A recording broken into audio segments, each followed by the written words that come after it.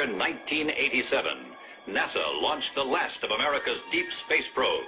Aboard this compact starship, a lone astronaut, Captain William Buck Rogers, was to experience cosmic forces beyond all comprehension. In a freak mishap, his life support systems were frozen by temperatures beyond imagination. Ranger 3 was blown out of its planned trajectory into an orbit 1,000 times more vast. An orbit which was to return Buck Rogers to Earth 500 years later.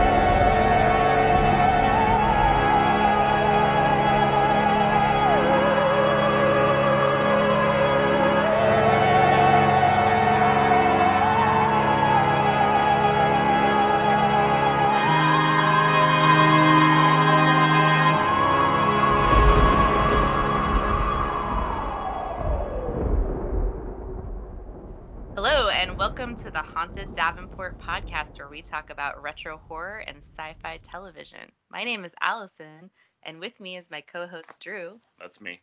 And we have two very special guests today. We've got 2/3 of the Retro Movie Geek podcast, if you've ever heard of that one. We've got Daryl. Hello. And Peter. Yeah, the 2/3 that are potty mouths and more children like. Well, I was gonna blame that on Joel. Yeah, Joel's not the here. Yeah, Joel's the bad seed. Right? Yeah, yes, blame it all on him. That's why he's not here today. Exactly. He's off doing bad things. Exactly. We would never curse. Val and Andy weren't able to make it for this episode, but they'll be back with us soon. They're out hanging out with Joel doing bad things. Things. Yeah. They went to Florida. Mm-hmm. And they didn't even invite us. Exactly. So rude. Anyway. Running around maskless. That's family.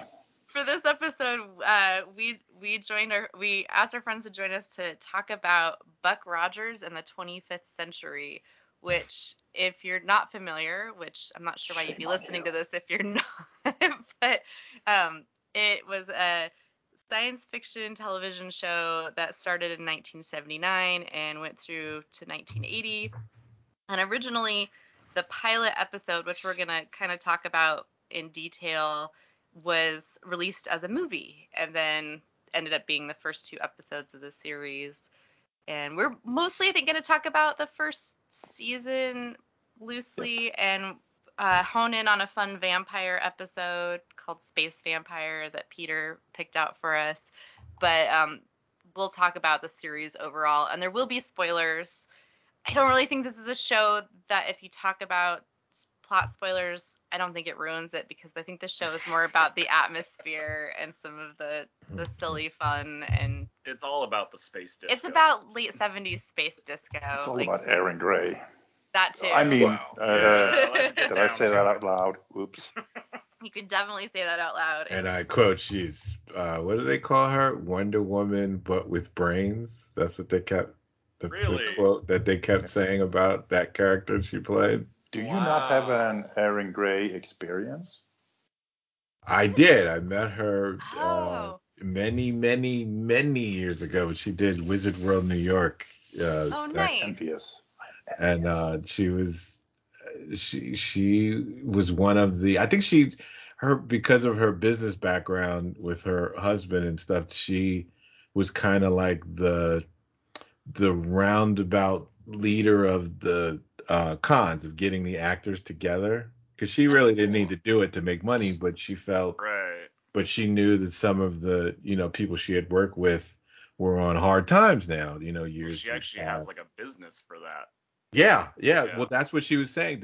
I met her when she was getting it started. Like it became a business, and a lot of other actors have done it too now. They've kind of like one actor takes the lead, and then they're like, if you get me, you'll also get, and then they'll have a bunch of other actors that also will kind of, it's like you're their agent, kind of like you can get Right. Ian and you'll get them too, and you'll have a group of people from the show to kind of, and that's what she talked about. Like we basically didn't even talk, we just sat and she just talked to us like the old She entire do time. know nothing else.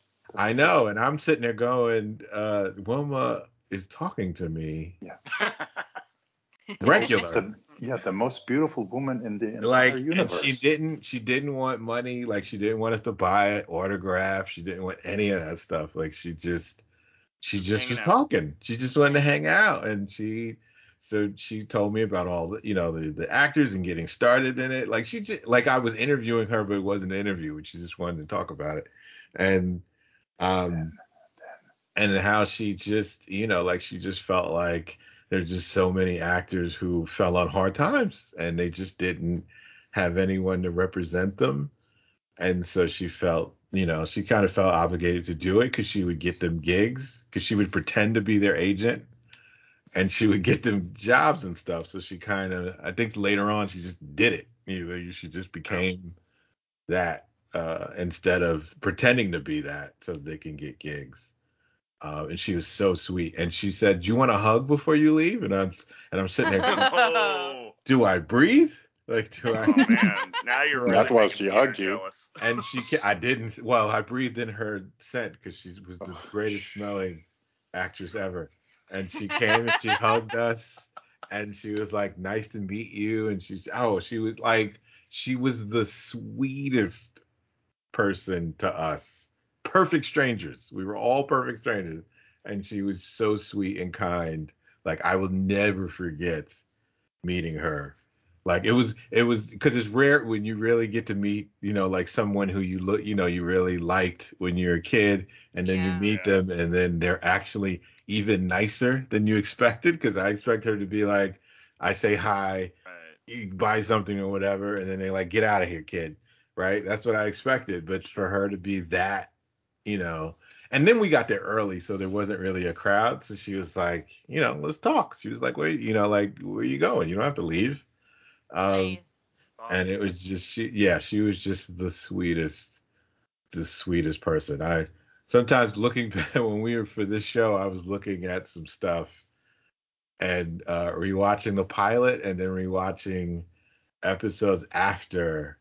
It's like you go and you recognize some things, and it's like, damn, she was in charge, and then you notice that they started to lessen her role They as softened the her episodes a little go. bit. Yep. Well, not even just soften. Like there's an episode even in the second episode after the pilot where she's the one who's in charge of the defense of Earth.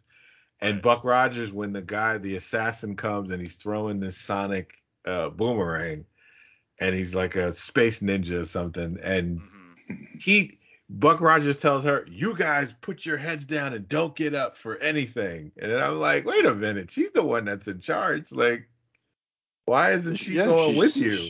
She saved him from the I know, mutants in the first one. But you forget, it's that idiocracy thing where apparently everyone in the last 500 years, even though they're super technologically advanced now, they don't know how to do anything. No, and Buck has to come in and save the day.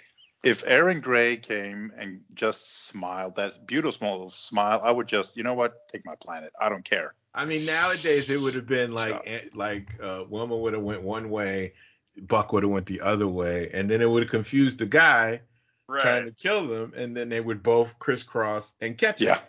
Yeah, it was still, the 70s, early 80s. There was still a lot of sexism in TV, so. For sure. Well, it's so funny we weren't really that advanced. No, it's funny how the movie, which is the pilot, was so much more progressive than the actual once it got to producing the show. Like she was in charge. Like she, she they did change a bit.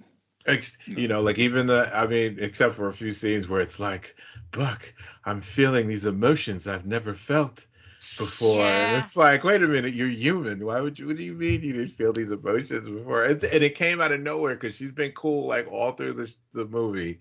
Right. And then all of a sudden, towards the end, it's like they have to put that scene in. And I'm like, wait, what happened? What did they replace her with someone else? Like what?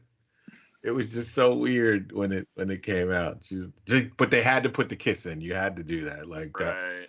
in the Yeah. movie, you have to do the payoff and have the romantic. Yeah. And as a kid, And you imagined yourself being Buck Rogers in that moment. Well, and then, yeah, cut to a few episodes later when Buck's just on his lady in need of the week. yes, Yeah.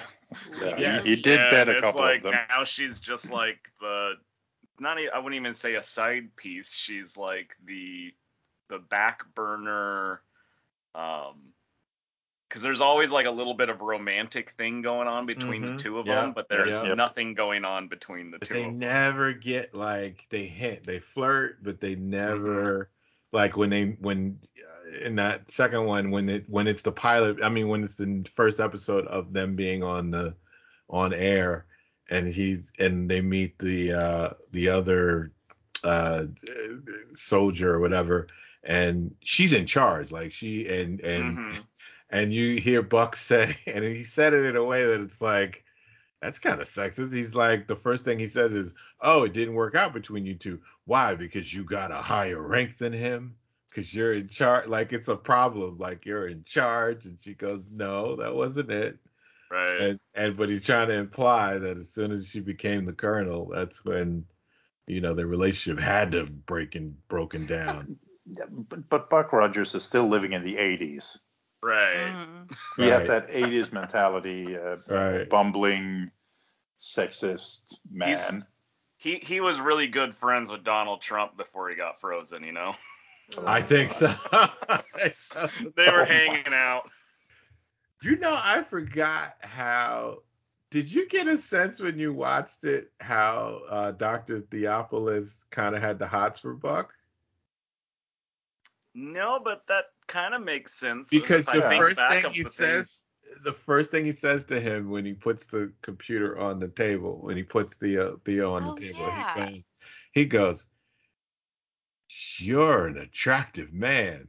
And then when he talks to Wilma about him, he goes how he is just a wonderful man, and I support him and I stand with him. And then when he changed into the suit, when they had the party towards the end of the movie, when they had the party, and Theo Theo says to him how beautiful he looks in that suit. Like he kept saying how attractive he was. And I'm like, wait a minute. I didn't really think about that, but now that you mention it, yeah. I didn't catch it when years, but now that I'm watching it now, it's like, because he kept saying it. Like you get one, you're an attractive man. Boom. You leave it, that's one. Yeah. But he just kept going. Like all through the movie, he just kept saying things that you would say to somebody that you were attracted to. Like, sure. And it cracked me up that he just kept saying that. And I'm like, nobody sees that he's trying to hitting on Buck Rogers? Hook up with Buck while Buck is trying to hook up with everybody else. Right. Anybody that moves. Exactly. I think I was more distracted by, it seemed, I forget the mechanical race that he's part of, Dr. Theopolis, or Yeah, I couldn't remember what they were called. But like they were they're very like above everybody, like they're the master race, but it's like you guys are literally, we could conquer everybody just by picking you all up and putting you in a trash bin and be over. Just roll them across the floor. Because we saved you. Remember, we saved Earth. We saved you, humans. Yeah, so when this is all taking place, like the whole premise of this, in case somebody isn't familiar, to catch up the people who never watched the show. Well, we've got some family that sometimes listens to our show and then they haven't watched the program yet. Sure. And I don't know. Well, I've done that. I've listened to podcasts and not watched what they were Yeah, I think covering. in this Sometimes I've done case it it'd be too. the people that aren't family that actually might not watch it, because our family that listen, they're all old enough that Oh, they probably saw this remember. when it first came Right. I out. guarantee you, my dad was not watching this. He was not a I fan did. of sci-fi in any way, shape, or form. I definitely Ah. feel like my parents Which probably has watched probably helped foster my rebellious interest in it, Ah. especially anything that was considered cheesy by Right. him.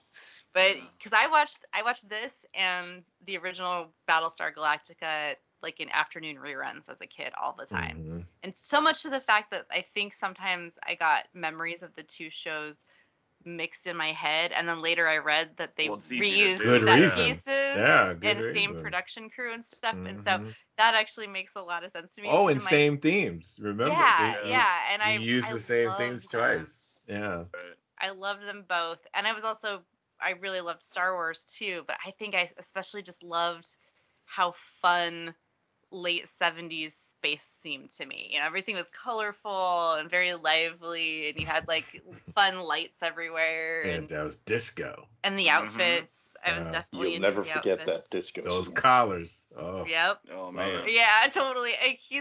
Buck Rogers is rocking some serious disco collar in some Oh of these. yes. So Mhm. he's supposed to be, he's played by Gil Gerard, and we'll talk about Gil Gerard as we go on. He's an interesting character. Yes, he is. He plays basically like a space explorer in 1987, and there's a mishap causing him to be lost in space basically, and he's cryogenically frozen, and he is discovered by the Draconian Empire, which happens to be traveling on their way to Earth, and they thaw him out in the year 2049. And there's this, and this is presented in the pilot, and also which was presented as a movie. The pilot's 2 episodes, and I honestly think, I don't know if I ever watched this as a kid, and I wouldn't have like got the nuances between the pilot and the rest of the series, but the pilot has a more of a serious tone. Right. Well, in the It's- movie, they took over 3/4 of the galaxy.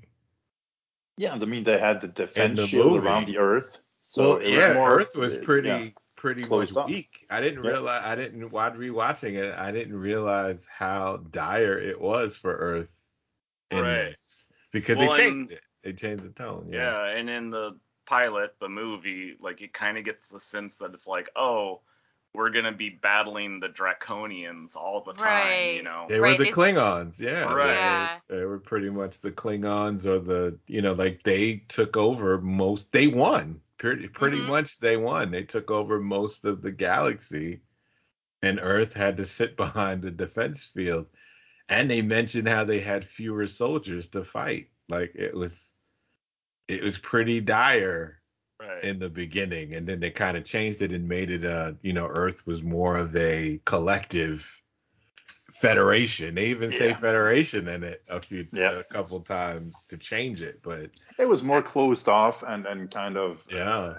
more We were defensive. not winning. We were not Nope. we were not winning in the movie. Like we were pretty much in a situation where they could have taken Earth out if, and they even mentioned it, right? Where we'll just come in and take it anyway. Like, Right. Yeah. They Right. just thing they- sent one small fleet, and they were gonna be like, one small fleet, we'll have Earth now, and that'll just be part of our system, Yeah. you know? Yeah.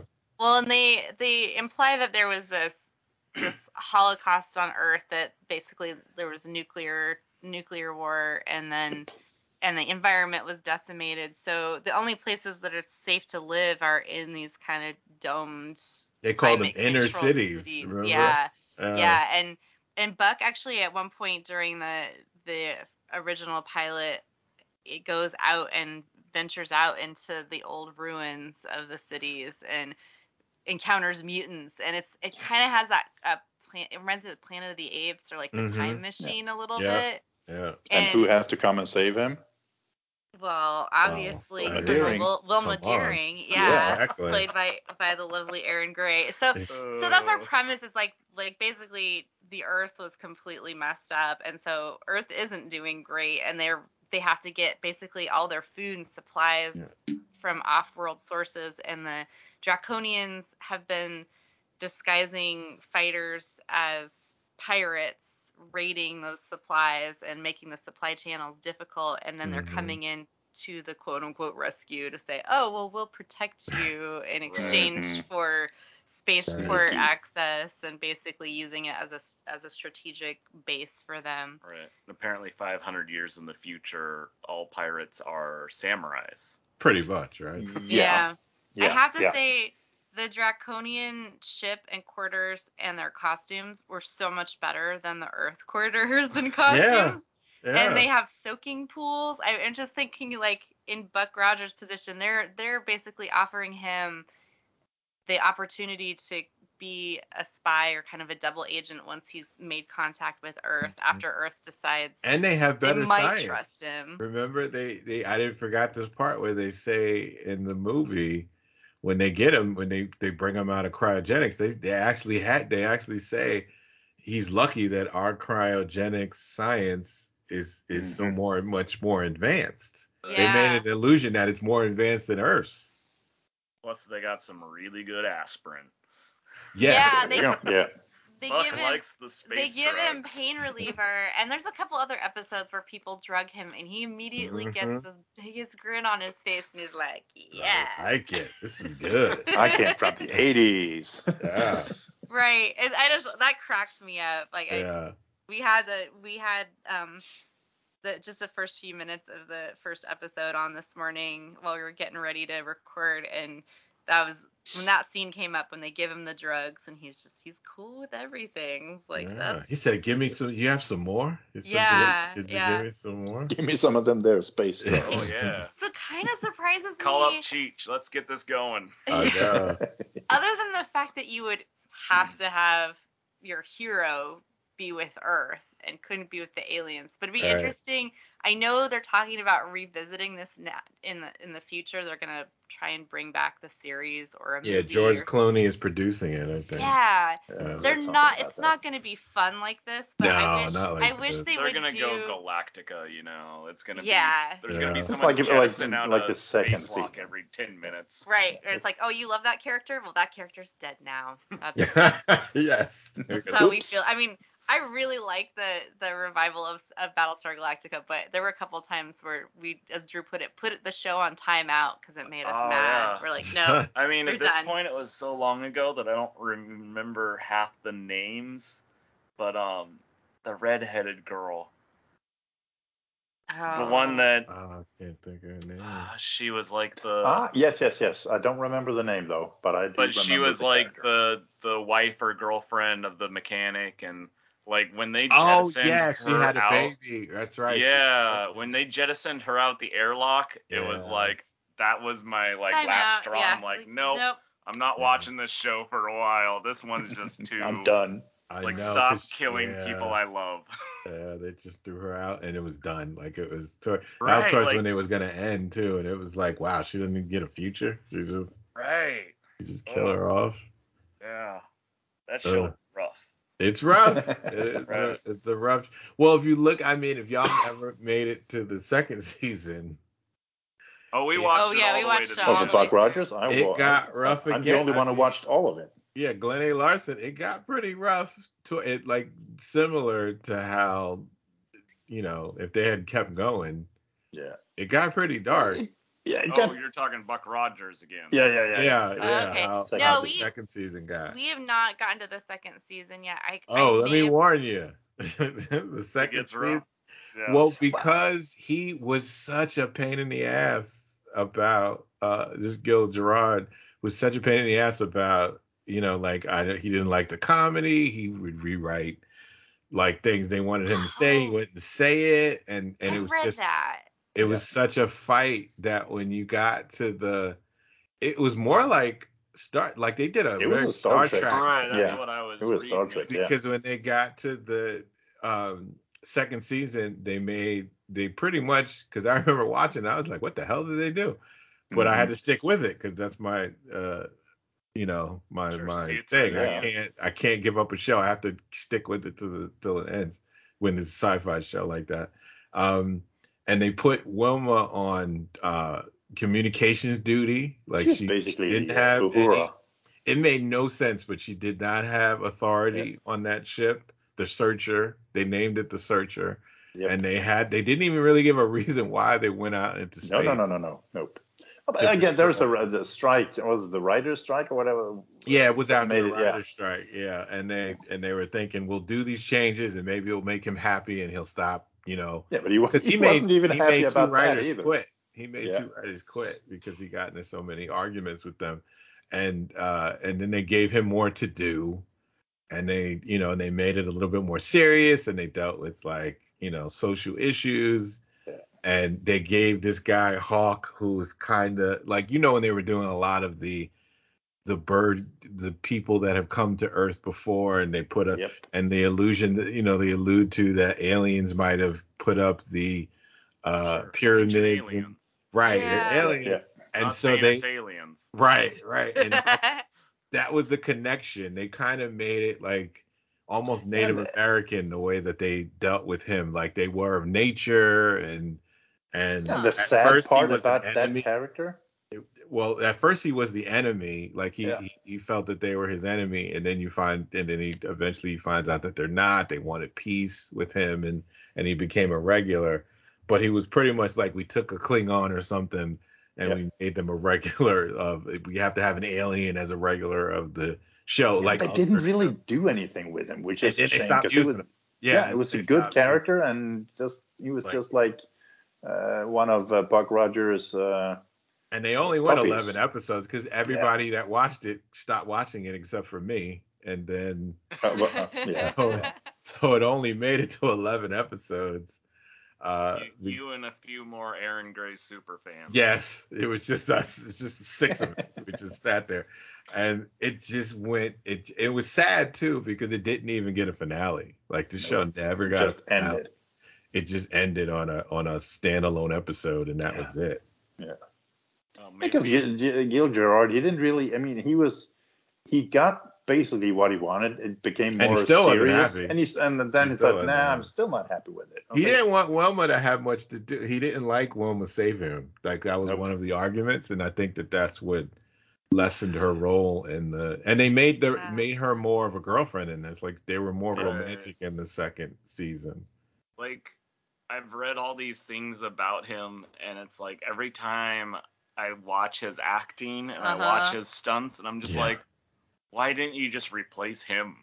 Yeah, I know, right? Like I know it's Buck, and the show's called Buck Rogers. I know. But just do the thing where Buck Rogers falls into some pit of something, and then it changes his features for, or maybe the atmosphere has changed and he goes gray and ages dramatically, and you just find some Silver Fox guy to come and take his place. Or a lot of power.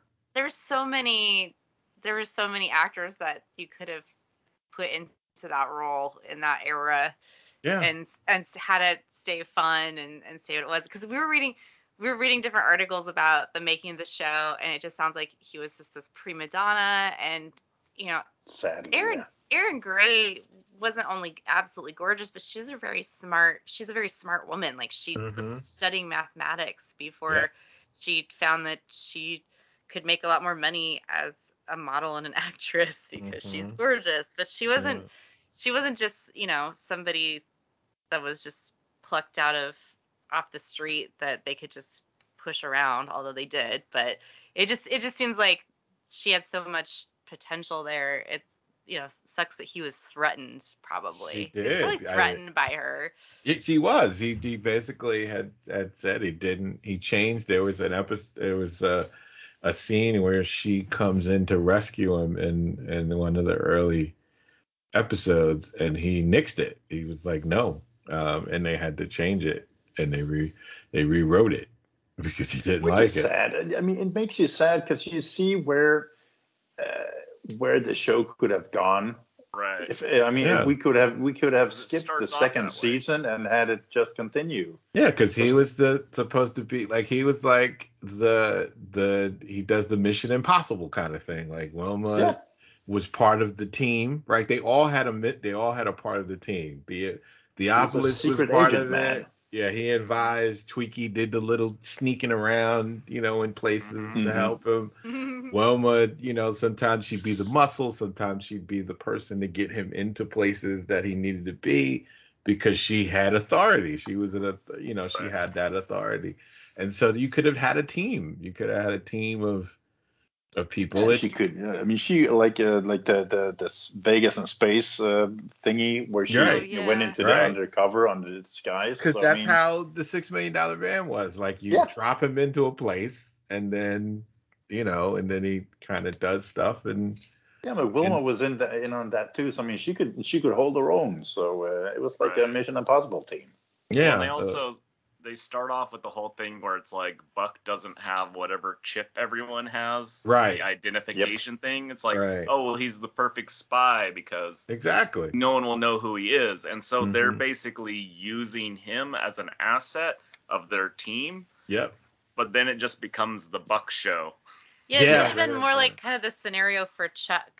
That TV show, Chuck is like he's an asset, and they send him out on missions, but he's not in charge because he's from the 1980s, and this is 500 years later, and everyone should be more advanced than he is, And he never explained why he knows how to use technology that he's never seen before. Right, like flying their fighters. Like it's going to be totally different technology, but yet he's helping them get better. Right, because he's Buck Rogers. I've driven a Volkswagen van before, so obviously I can drive a Greyhound. Yeah, it's easy. Sure. Right. Yeah. I can fly a plane. It's easy. I can fly if I fly a plane, I can fly a helicopter, right? Like why not? Same thing. Totally. Same thing. It's easy. Yeah, rowboat, submarine, same thing. Yeah. What they also lost in the second season was that in the first season, no one really understood a lot of the 80s jokes that Buck made, but all of a sudden in the second season, they kind of understood a lot of what he meant, which I thought was kind of, and that. And that professor. Well, she was just the person to laugh at his stuff, like his jokes and stuff. Like they basically like wrote her overbearing parent. Yeah, she's basically the one that has to laugh at what he does and whatnot. He made a ping pong table in the first season. Yeah. Well, I also never understood because it's like he's only gone 500 years in the future.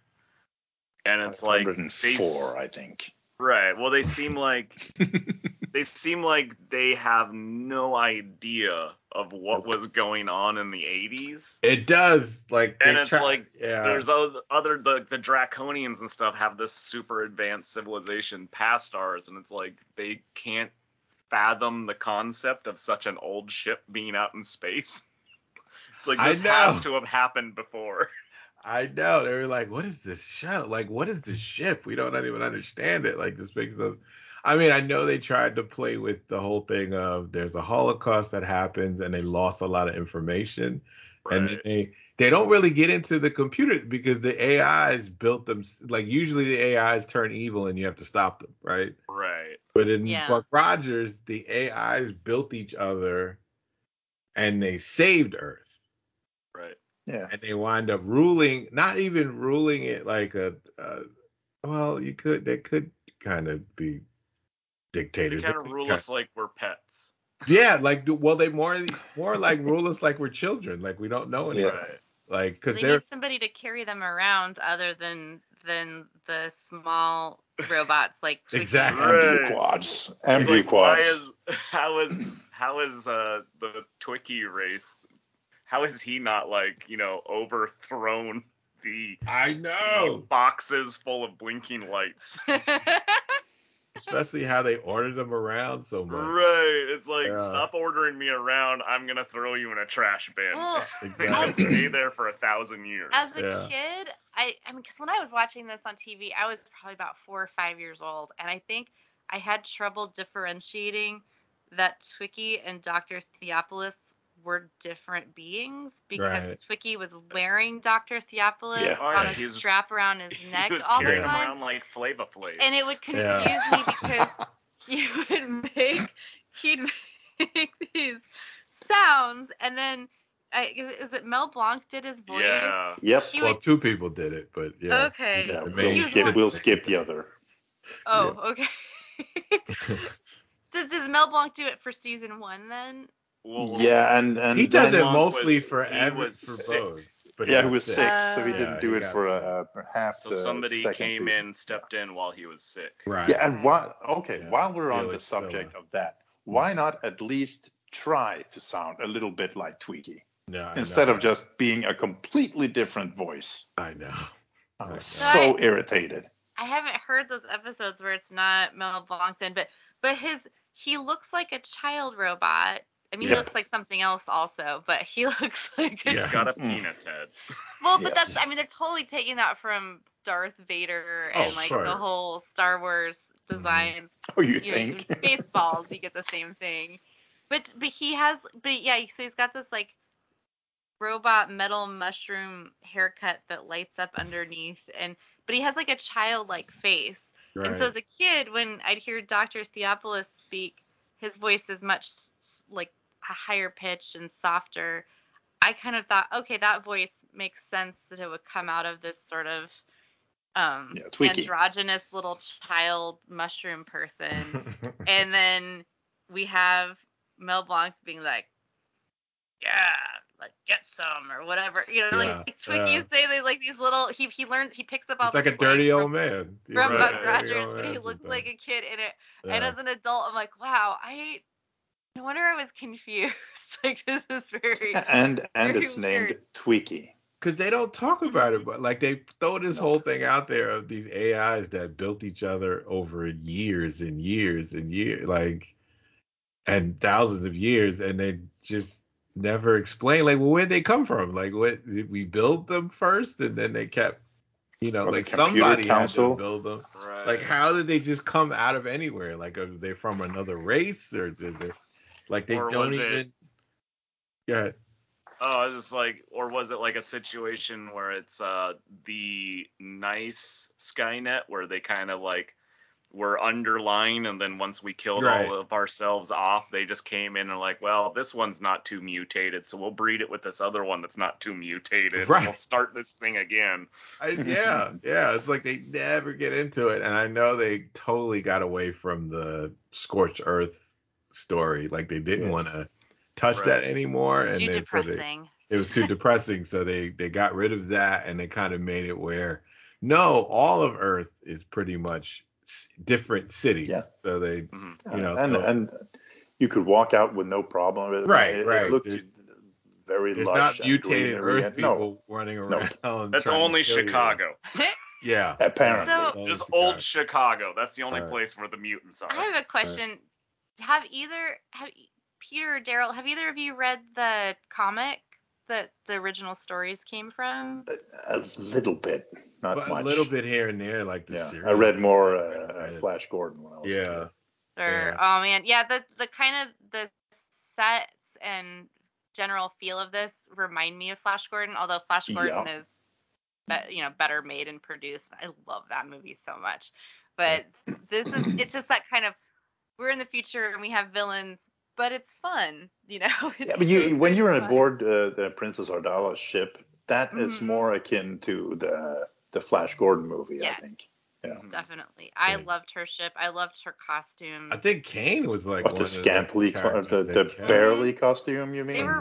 They were gorgeous. Yeah, they look like the costumes for different reasons. She looks like but she looks like a Vegas showgirl a lot of the time, or like she's going to Burning Man, or both. Yeah, and she has that walk, that very hip hippie walk. I don't know, not hippie like in hippie, but with her swaying hips. Did a walk swaying with her hips. Like sachet is a good word. Yes. Yeah. She's played by Pamela Hensley for those of you keeping track at home. And unfortunately, only in 5 episodes. Yeah, she does come back, and I'm looking forward to seeing her again in other episodes because I like her. She does and come back. Yeah. I mean, I'm just saying, like, Buck would have had a good time joining Draconia. Right. They seem like they know how to party. I know. Again, if you look at the episode that's called Ardala Returns, I kind of like that, where she she clones Buck Rogers. There are several of them, and she is. Oh no.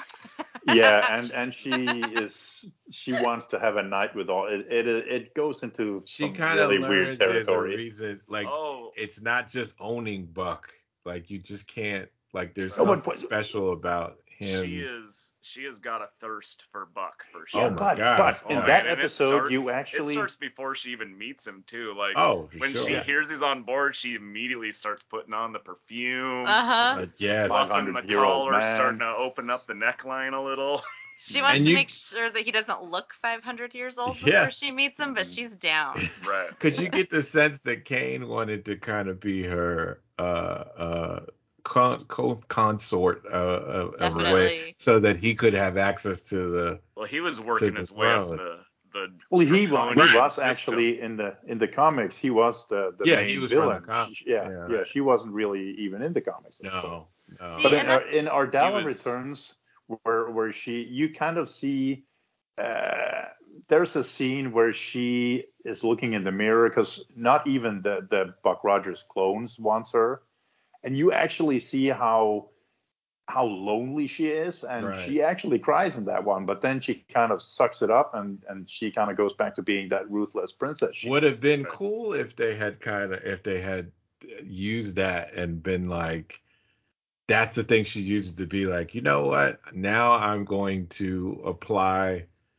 If I can't have the love that I want, I'm just gonna be the ruthless dictator, better than my father. Sure. In all ways, and then she conquered. Like she really came in and gave them a hard time. That would have been fun to see her like be the villain for most of the season instead of just because that was originally what it was supposed to be. She was supposed to be the villains for the foil for most of the show, and then I don't know whatever happened.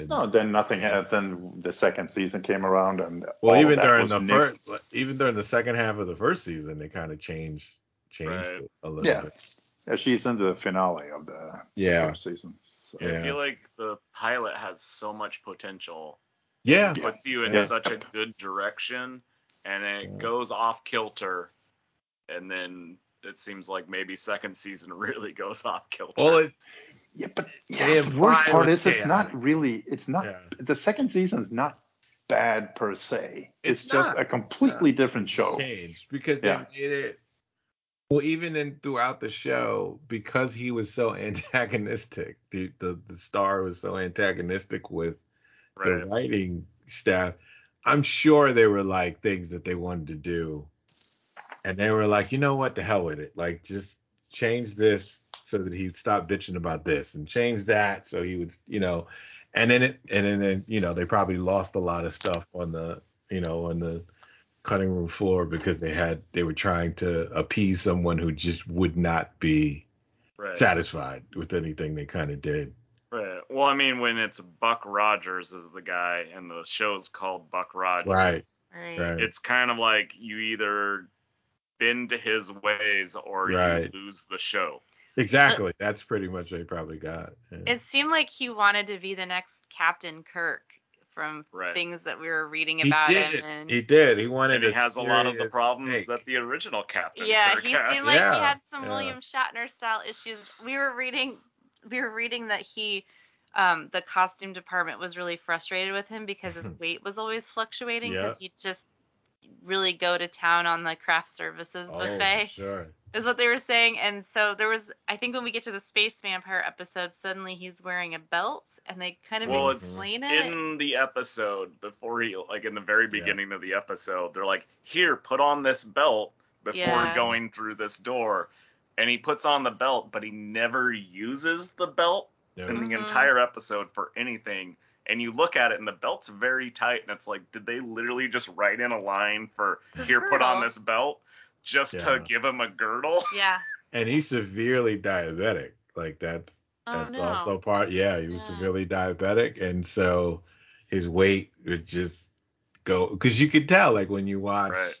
I feel bad for making fun of him, like eating too much. I mean, he didn't help it any. He didn't help it. Right. But he just, it's just funny because William Shatner definitely went through a phase on Star Trek where like they had to help him suck it in because those uniforms, they don't hide anything. They hide nothing.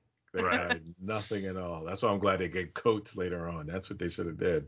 Gave those military coats that you could wear so you can eat a sandwich again if you can live. But you could tell, like, when you get to, like, the second half of the first season and you look at him in that, like, the vampire episode, the space vampire He's a little episode, bigger. You look at that season, that episode, and then you look at the first half of the season and you put them together and you're like, whoa. You would think years had passed. There's a lot less shirtless scenes. Yes. And then he got his weight together a little bit for the second season, and then he was like, yeah, take my shirt off all the episodes. And that's what we in read the beginning, it was like he was constantly shirtless. And then, like, God. He was constantly in his girdled spandex I've gone suit. to the gym. Now strip me every day, every episode. Strip me down. Come on. Yeah. I got it. I can do this. You could tell he was having a good day because he was shirtless. Oh, my gosh. Every chance he got. I think he wanted to be shirtless, and I think he wanted to have multiple women parading around him at all times. Oh, yes. He wanted a different woman every episode. Like, he basically wanted and Wilma had to deal with that. Yes. Right. She just had to. I feel like there was like a point where Wilma was probably just looking at him. He's like, yeah, I don't want all the diseases he's picking up. Nope, I was thinking the exact same thing. Yeah, I don't need 20 different kinds of space herpes. No, thank you. I know. It was. Yeah. What would have been if it wasn't like every that? episode he was bringing home a new girl from the outer galaxy. He did just about. Like, there was only a few he didn't. Like, they always came home with him, you know? It's like, I was joking at one point that, like, he must have, like, an apartment building that he just keeps putting girls in. I know. It's like one or two he didn't get the girl, and that's because they were already in love with someone else in the story, and then but he saved them, but they had to look at him longingly, though, a couple times at least. They had to consider leaving their husband. Yeah, exactly. Because he had to have it that way. But it's just interesting to see what it would have if he wasn't so disagreeable, what they would have done with the other characters on the show. Yeah, we'll see if the reboot ever happens, what will happen there. Yeah, because you get rid of Elias. I'm definitely interested. Totally get rid of him. They get rid of Theopolis, like that they're gone in the second season. The interesting characters go away. Yeah, and they don't tell you why either. There's no mention. No. They just get rid of him. Wilma's like the only one that they keep. Yeah, and Tweaky. Also, those are supposed to be the intelligent. Those are like Dr. Ilias is supposed to be like an intelligent leader, and Dr. Theopolis is also supposed to be this intelligent advisor, and so they get rid of the smart people. They're like, get out of here, nerds. I have a question. When Princess Ardala comes back, does Kane come back with her, played by Henry Silva? Yeah. Okay, cool. He's been in so many things. No, like, but Henry Silva's only in the first. Only the pilot. The first one. Okay. I thought he came back one more time. Nope. Kane is played by. I know Tiger Man comes back.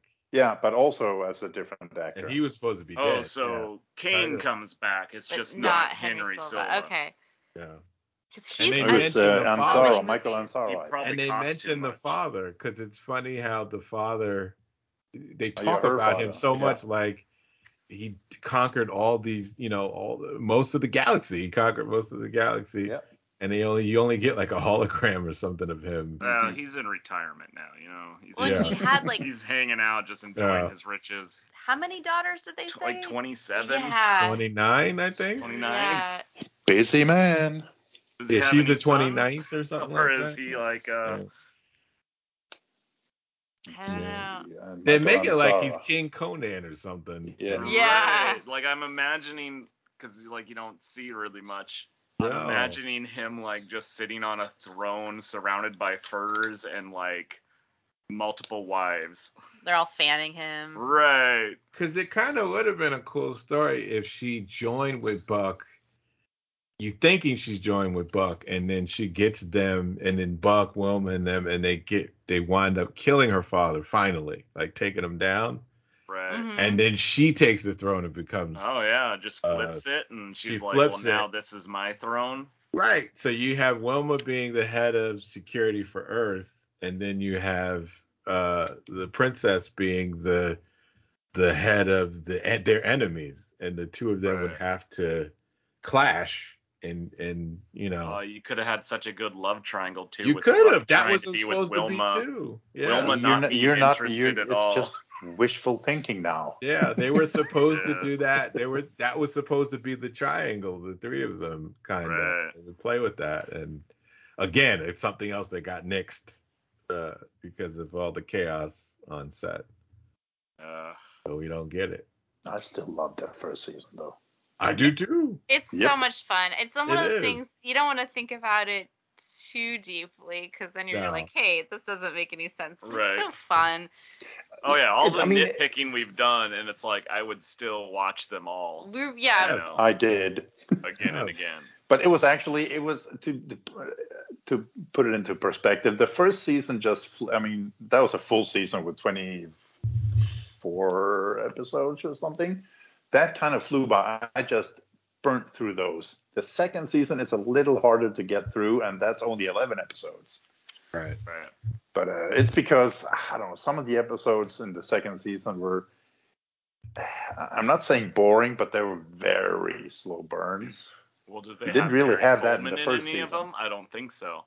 Huh? Or Roddy McDowell. There's no Gary Coleman in the second season. Nope. From his Earth too, like he's from Buck's time, like he's the only other person. Yeah, he's the only other person from Buck's time. I get to hang out and talk about how great cheeseburgers were. Well, and also like Buck's character, they treat him as a savior. The people that make him his leader, he becomes their president. Right. Yet again another idiocracy kind of thing. I buy that he's a child genius. It's just weird that he would all of a sudden be able to improve and enhance technology that's 500 years older than him. Yeah, they complete idiots. Like he's like Doogie Howser, but I mean Doogie Howser still had people that were above him that knew more. You know? Right. That episode with that Cosmic Whiz kid, we watched that. Because we recorded a lot of the episodes on VHS. We watched that particular episode so many times because it's just a joy to watch him. He's so funny. Yeah. Lay off the threads, man. We had a lot of fun watching it last night. It was kind of like it was late at night and we needed to watch the Space Vampire episode. We're like, but this one's next. That is because we were watching them in order, and so we were like, we'll watch this one first. Yeah, I think one of the best was the plot to Kill a City. I think that was a two-parter. That was a good one. The two-parter. Where it was like a Legion of Death. That was the one with when they like set off the nuclear reactor thing. Oh, right. And they sacrifices. And you had you thought was the bad guy who could like go through walls, dematerialize and stuff. He can control his density, and then which is pretty cool. They all had powers, which is pretty cool. Right, and the leader was Frank Gorshin. Yeah, the Riddler. The Riddler. Listen, that episode had a lot of cool. I mean, you had Frank Gorshin. Anthony James played the guy who could walk through walls, and then you had Marky Post in it. Yeah, she was the girl of. She was the hookup of the episode for Buck. Mm-hmm. That was a really good one. Yeah, that was a good. She's one of the residents of Buck's space harem. Yep. Yes. Yep. Who had to get shots later on after their encounter. Yeah. Also, Batman, they had an episode Cesar Romero was on. Yep. And they had a lot of great guest stars. They did. It was like a who's who of 60s television was now put in. Oh my gosh. The 70s, Of course, who's who of 60s television was like the who's who of 40s movies. Right. Yeah. I think Sid Haig was in several episodes. Oh, yeah? Really? Oh, we haven't gotten to that yet. Okay. Nice. He plays different characters, though, but I think he's... Right. Yeah, you have plenty to look forward to as you go. There's a really great Batman episode where Sid Haig's in it. He plays one of the henchmen for King Tut. And yeah. He steals every scene he's in that episode because he has that. It reminds me of Sid Haig from Spider Babies, where he's got the goofy grin. Yeah. And he's like, but he's maniacal goofy grin, you know? Yeah. Oh, man. Any fans of Jason of Star Command here? Remember that show? No. Yes, I've seen that. That's with Sid Haig too. Yeah. Oh, cool. It's hint. All the episodes are available at YouTube somewhere. Nice. Right. I'll have to look into that. I didn't mention. I mentioned it, I think, in our previous episode when I said what we were going to cover for this. But in case anybody hasn't checked this out and they want to, it seems like both on the NBC website and then also on Tubi TV you can watch all of Buck Rogers. Yeah, Tubi. On my shelf. It has the cuts if you want to. The movie part of the Tubi on Tubi is the cut that they did to fit it for TV. Okay, that's good to know. Yeah, that's what take out some things. Yeah, they take out some things like he curses in the movie once. Right. And how about that opening? It's just I've completely forgotten about the opening with all the titles and the women just kind of crawling around sexy and all that. I was like, wait, what? Yeah. I was not expecting seeing Pamela Helmsley, Princess Ardala, doing that. Mm-hmm. Oh, sure, yeah, but seeing Wilma Deering do it feels so out of character. I know. It was. I tell you, Wilma Deering had the sexiest walk with a gun. When she did that no walk, argument from me. It was sexy, but you knew she was in charge. Like when she walked in. Right. Like I said, I'd give her my planet. Yeah, the soldiers would come out first, sure. and then she'd come out and she'd hold her gun and she'd be walking and she just had that disapproving look about Buck, you effed up again. Right. Like I had to save your butt again. Like she did in with the one with Jamie Lee Curtis with she came in to save the day again. Save it again. And that was a great show cookie cutter thing you could do. Buck goes out, gets into trouble. Wilma comes out, saves Buck. Yep. Yes. You know? I love the van because it wasn't. I like how they used the van where they just had darkness and then the lights come out and then little lasers are shooting and just people just do flips when it hits near them. it's so like it's so old school, but it still works. I still like that look of how they were just We were joking that a lot of the decor on Earth in the year, what was it, 2491, that it looks like stuff that IKEA sells now. Yes. Like you see like desk lamps and different things. Oh, that lamp, forget it. Yeah. A lot of IKEA is big in the year 2000. Well, we were watching. But pre-IKEA. So it's like I feel like IKEA's watching old Buck Rogers and being like, that's amazing. We love these designs. Yeah. Well, we were watching that Seth MacFarlane space show, the Orville. Oh, Orville. Yeah. Yeah, we were checking that out recently. Yeah. As well, and their sets. They have the IKEA furniture. Right. It's just funny because like you obviously got this here. But in Buck Rogers, it was some set designer bought that or made that or whatever to make it look futuristic, and it's kind of fun to see. I honestly wish there would have been more time spent exploring the people that were mutated that lived outside the city. Yeah. Like only in the pilot. Only in the pilot. Yeah. The scene where he's fighting them in that cemetery was so cool. Like I love the visual, the basically the visual message of the set. You know, like he's standing basically in the ruins and the remains of what his life was, which is dark. It's so dark. It was. And they say they just put all the family members that they could find their bodies together. Yeah. Just because the Rogers grave. Yeah, and it just looked like he found that, and they just I do wish they had kind of dealt with that. Well, that's another thing though. It's like you're in the future. They're all technologically advanced, and they're like talking about how things are better now, but they're intelligent creatures. These mutants, like they're signaling each other. They're having conversations, and yet they're just like. No, just leave them in their mutant land. They're just rats. Yeah, no one tries to see what they want. They're not trying to help them in any way. It's just, just let the rats eat each other. They'll be fine. It's like in Judge Dredd, the megacities, and then you have the Scourge Surge. Right. Yeah, there's definitely some Judge Dreddy things going on. I actually got, when I watched this the second, not the second time, the 500th time that I watched the pilot, because I watch it a lot of times, I got a kind of like I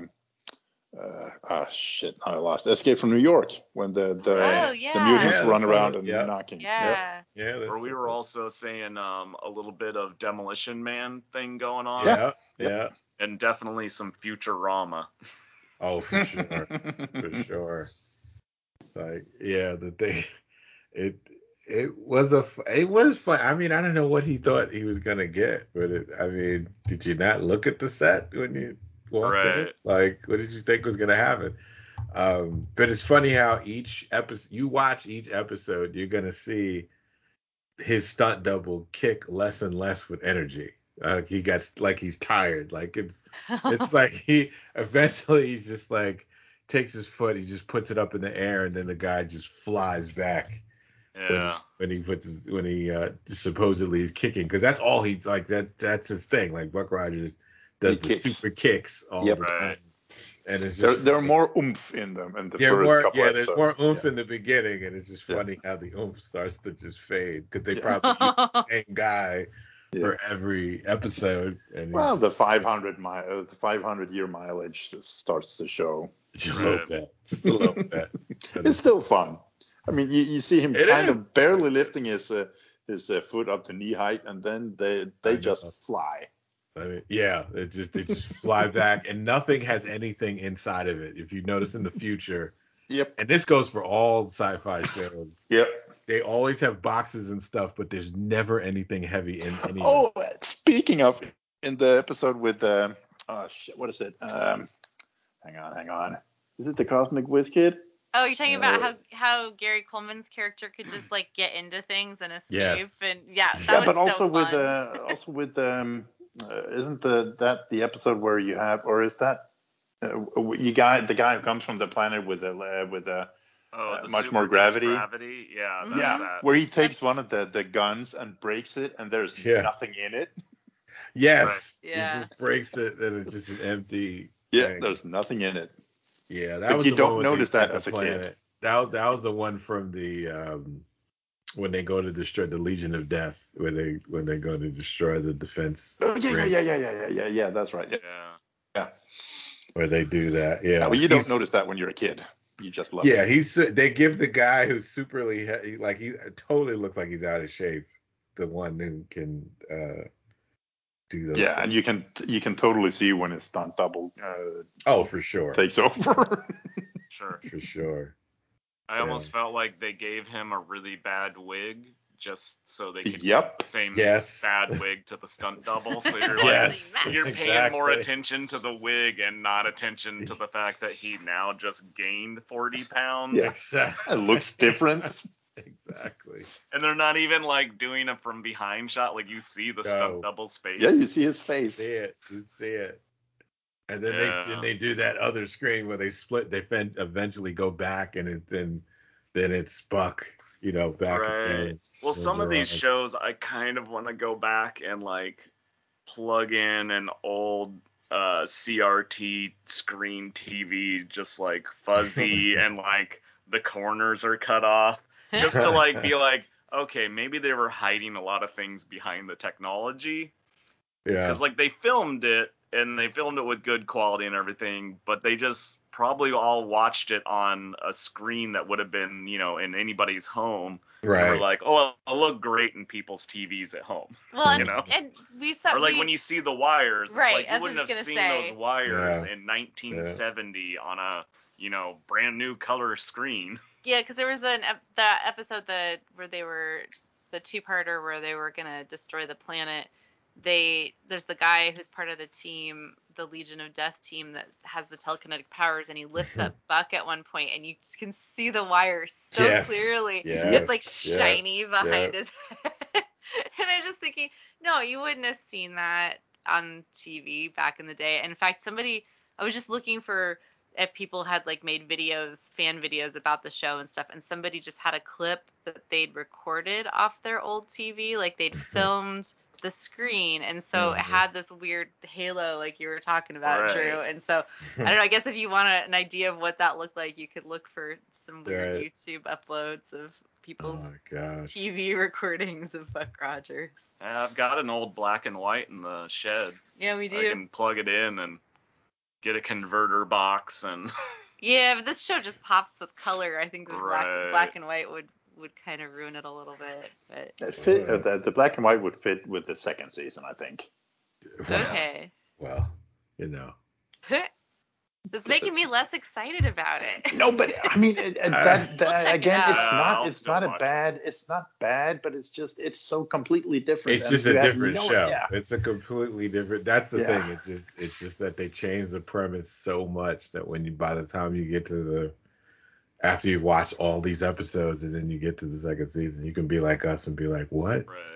Like and I really didn't like the old man, the Dr. Goodfellow. I really, really, really, really can't stand him. Yeah. If I can watch like 100 episodes of Galactica jettisoning people out of a space lock. Exactly. Yeah. I think I can probably watch 11 more episodes. You get a kick out of it. Kick out of it. Yeah, because they're not bad. They're just completely different. Yeah. And it just ends. Doesn't the show Space 1999 also kind of go in a different direction? Yes, it does. Yeah, they get a new run. They get a new showrunner. I think that's what happened to that show with them.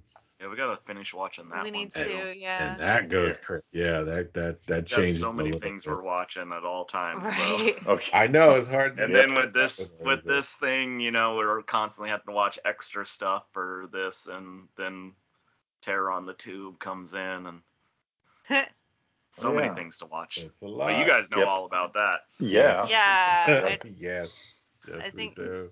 I think these two know about it even more so. Right. Well, yeah, you have two fun episodes to check out, and you haven't seen Olympiad and Space Rockers yet, have you? No, they're not up to that. They're not up to that. Because we have been up to where we cover, which is the next one, the Space Vampire, which is a good segue to get into talking about Space Vampire. Yeah. So the Space Vampire episode we thought would be fun to cover. Peter suggested it because Haunted Davenport, we like to do a lot of horror stuff, and it totally fits. And it's also just awesome because they really just go there with this one. You have Buck and Wilma take Twiki to a spaceport to get him a tune-up, or is it Twiki getting the tune-up, or is it Dr. Theopolis?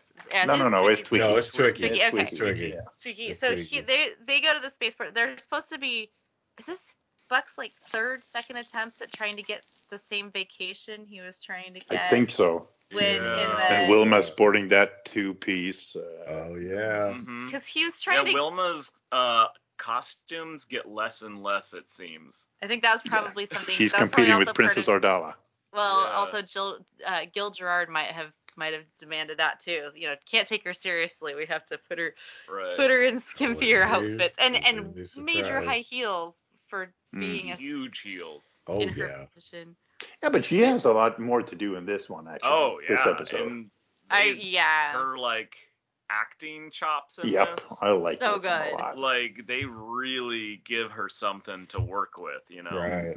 So while they're at the space station, a ship called the IS Demeter crashes on the nose. Station. Yeah, it's like so many, straight up Dracula. So many on the nose Dracula. I got excited. I was like, yes, they just full on went, and they just happen to have a derelict ship called Demeter that happens to crash into a port, and everybody inside appears to be dead. Yeah, of course. And they have a passenger on board who is a bounty hunter named Helsing. Yeah, it's awesome. Yeah, coincidence. Yeah, pure coincidence. And the vampire is from an alien race, and he can sometimes manifest as like a weird red energy ball, and then he shows himself to specific people that he's going to drain, but instead of draining blood, he just sort of sucks life force out of people. But he uses his hands, so it makes these like weird neck bruises, so it's almost like nasty a vampire nails. bite. Yeah, these but freaky giant. nails. Yeah, he's got the Willem Dafoe Nosferatu Oh yeah. He kind of looks like if a Nosferatu mixed with a Ferengi. Like he had like he's a Ferengi little bit, he looks Nosferatu slightly, for sure. He has the Ferengi head. He does.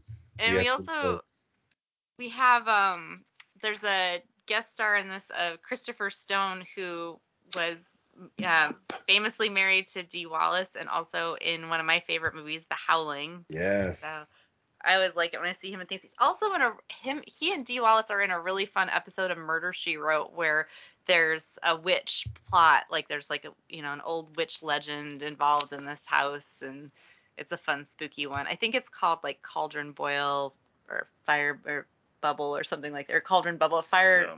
Anyway, I'm botching the title of that, but there's an episode with Dee Wallace and Chris Stone, and it's an episode I recommend if you like Murder, She Wrote, because it's spooky.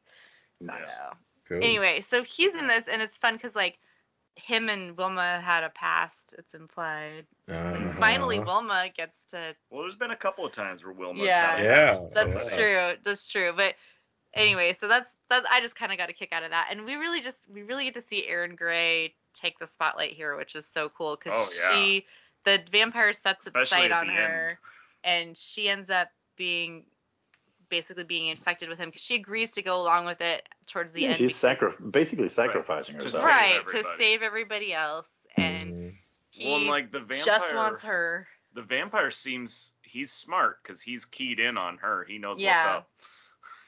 He does. He knows who the good people are. Well, and she's got the Erin Gray has kind of similar to Linda Carter, where she's just got these really stunning eyes, and she does. It just makes her so memorable. She don't really need to tell us that.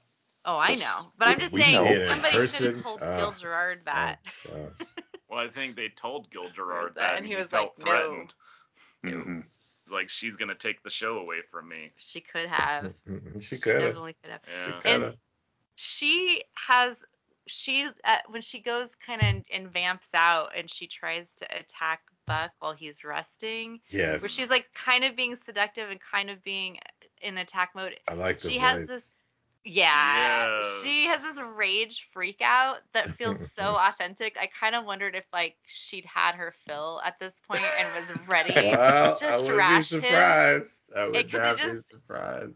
You just like she was probably like in the morning she's reading the synopsis and she's going over the lines. She's like, oh, I got this. Yes, I have this scene already going. Because I'm ready to go. Her rage feels real. Can we film this one first? Exactly. I need to pick me up this morning. Can we film the rage scene? And repeatedly. Can we do it repeatedly? Oh yeah, I could see her like screwing up that last little bit. Each time, like, I didn't quite get that one. I'm sorry. I giggled. But this episode is actually pretty scary. It is an eerie one because you have these zombie-like creatures. It's unlike other episodes too. Like there are not too many other episodes like this one. No, it's definitely a horror episode. Yeah.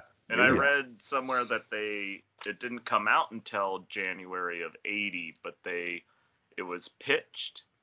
I don't know where they got the information, who knows this? Yeah. But it was said that it was pitched on Halloween of '79, and '79's when the Nosferatu remake came out, and there was a Dracula came out, and also Aliens came out. That Nosferatu, Herzog Nosferatu, that's really good. I actually just saw it for the first time last fall. So you can definitely really see like the influence of all of those in this, Yeah, there's a really awesome scene where everybody in the space station morgue / medical room, because I don't know if they necessarily just have a morgue or they're just like, we have all these bodies, so we have to put them somewhere, but they all rise up at once and their blankets slide off of them, and it's so cool. Yeah, it was a little bit goosebump inducing. Sugar Hill Zombie kind of feel for that like one moment where they all come up at once. Also love that movie. Oh man, love Sugar. But yeah, this is fun. Different podcast. This is a really fun episode. So and you also get to see with the security for where you don't see the vampire, you only see what happens. Oh, right. Yeah, because he's, he doesn't pick up on. No, exactly, on the surveillance cameras. Because he's a vampire. Yeah, exactly. Or a Vorvon. Is that what they were called? Vorvons? Yeah.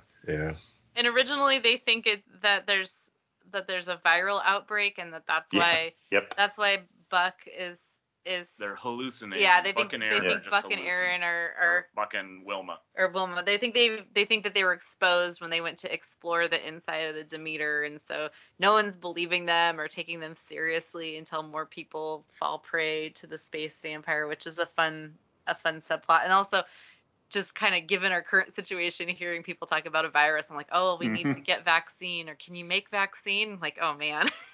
Yeah, they say don't go in there, and everyone does anyway. I was like, did you not hear what? And then you kind of draw the parallels to today, where you say don't do that, and people still do. They were saying the air's already intermingled with our air, so. But you don't know, like it could be some other type of. So we might as well just go in there, and I was just like, yeah, the air's mingled, but you're going into a derelict ship. Yeah. With who knows what's on there. Right. Thinking like, alien plot and everything. Oh, yeah. Yeah, Wilma wanted to go because she said we're already infected, so we might as well just go. Yeah.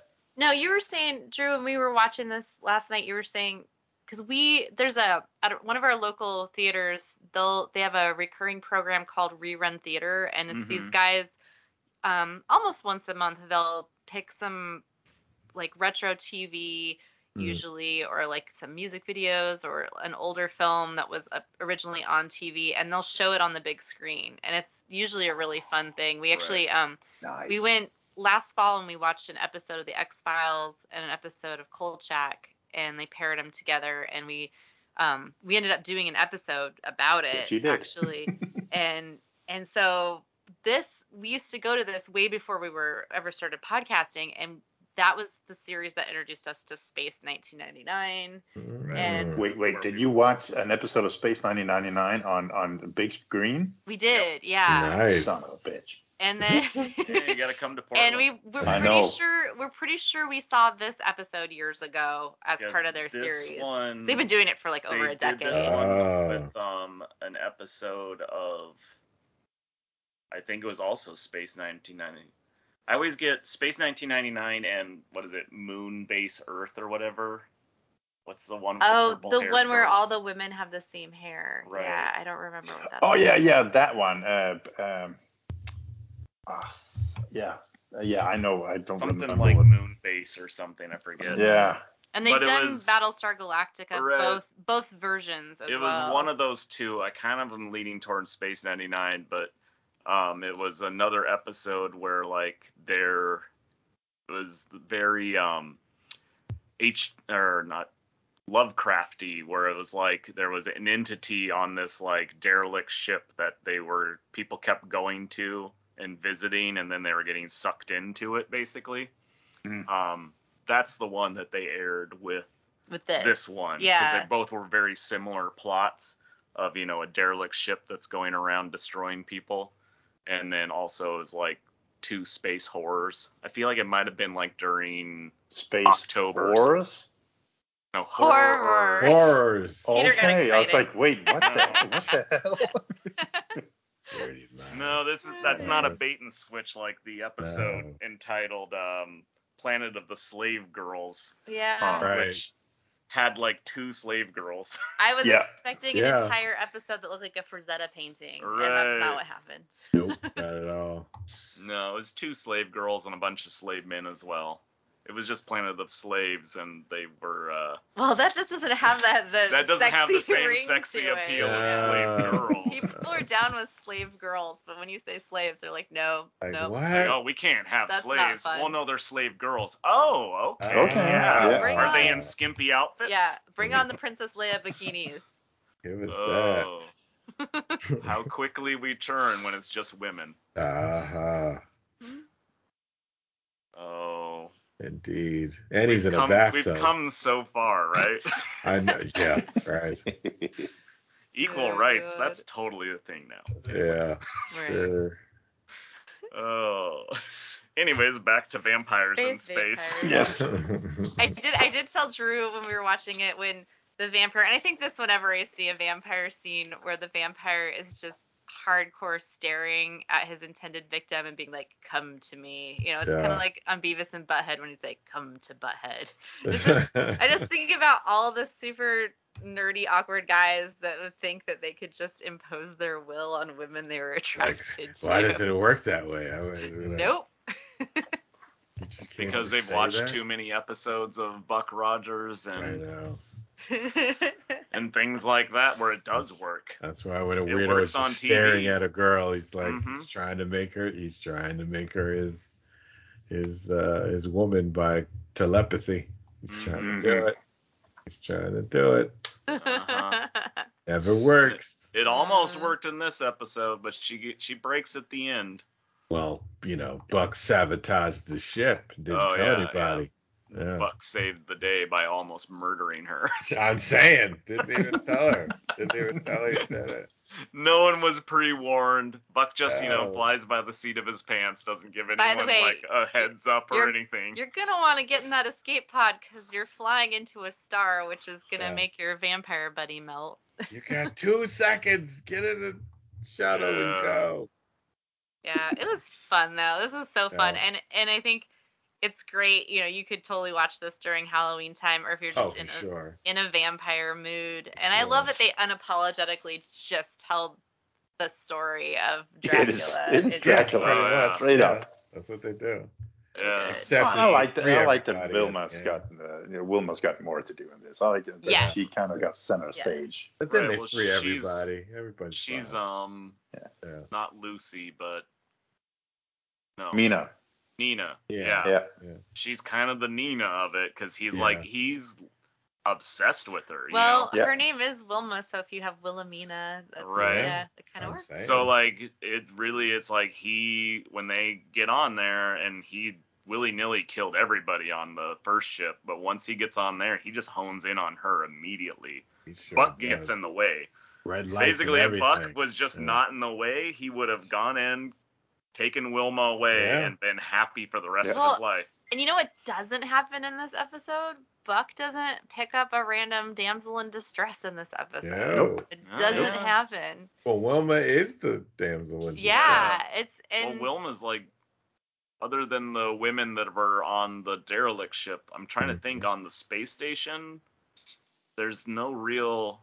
There's some like ladies in the background. Yeah, like that's the restaurant-y, the dining hall. The woman scene. who leaves her video recorder of basically what happened on the Demeter, how they learn what happens, because you have to have your ship's log, just like in the original She's story. The only other speaking female role. Right. But I also think it's cool that was a female part for that. The captain. Yeah. So they were trying. Yeah. Yeah. Good episode. Yeah. It did. Yeah. I mean, you have Wilma showing a strong side and also a vulnerable side. Yeah, no, she, as far as acting goes, she stole this episode. I loved her rage so much. Yeah. Oh, yes. Authentic rage towards Buck. Came from a real place. She made a hot vampire. Oh, yeah. She sure did. That too. Oh, when she comes in with that deep voice. Oh. Like, It worked.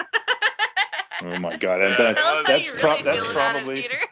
No, but that's probably when Gil Gerard said, you know what, I really have to nix some of this writing. Yes.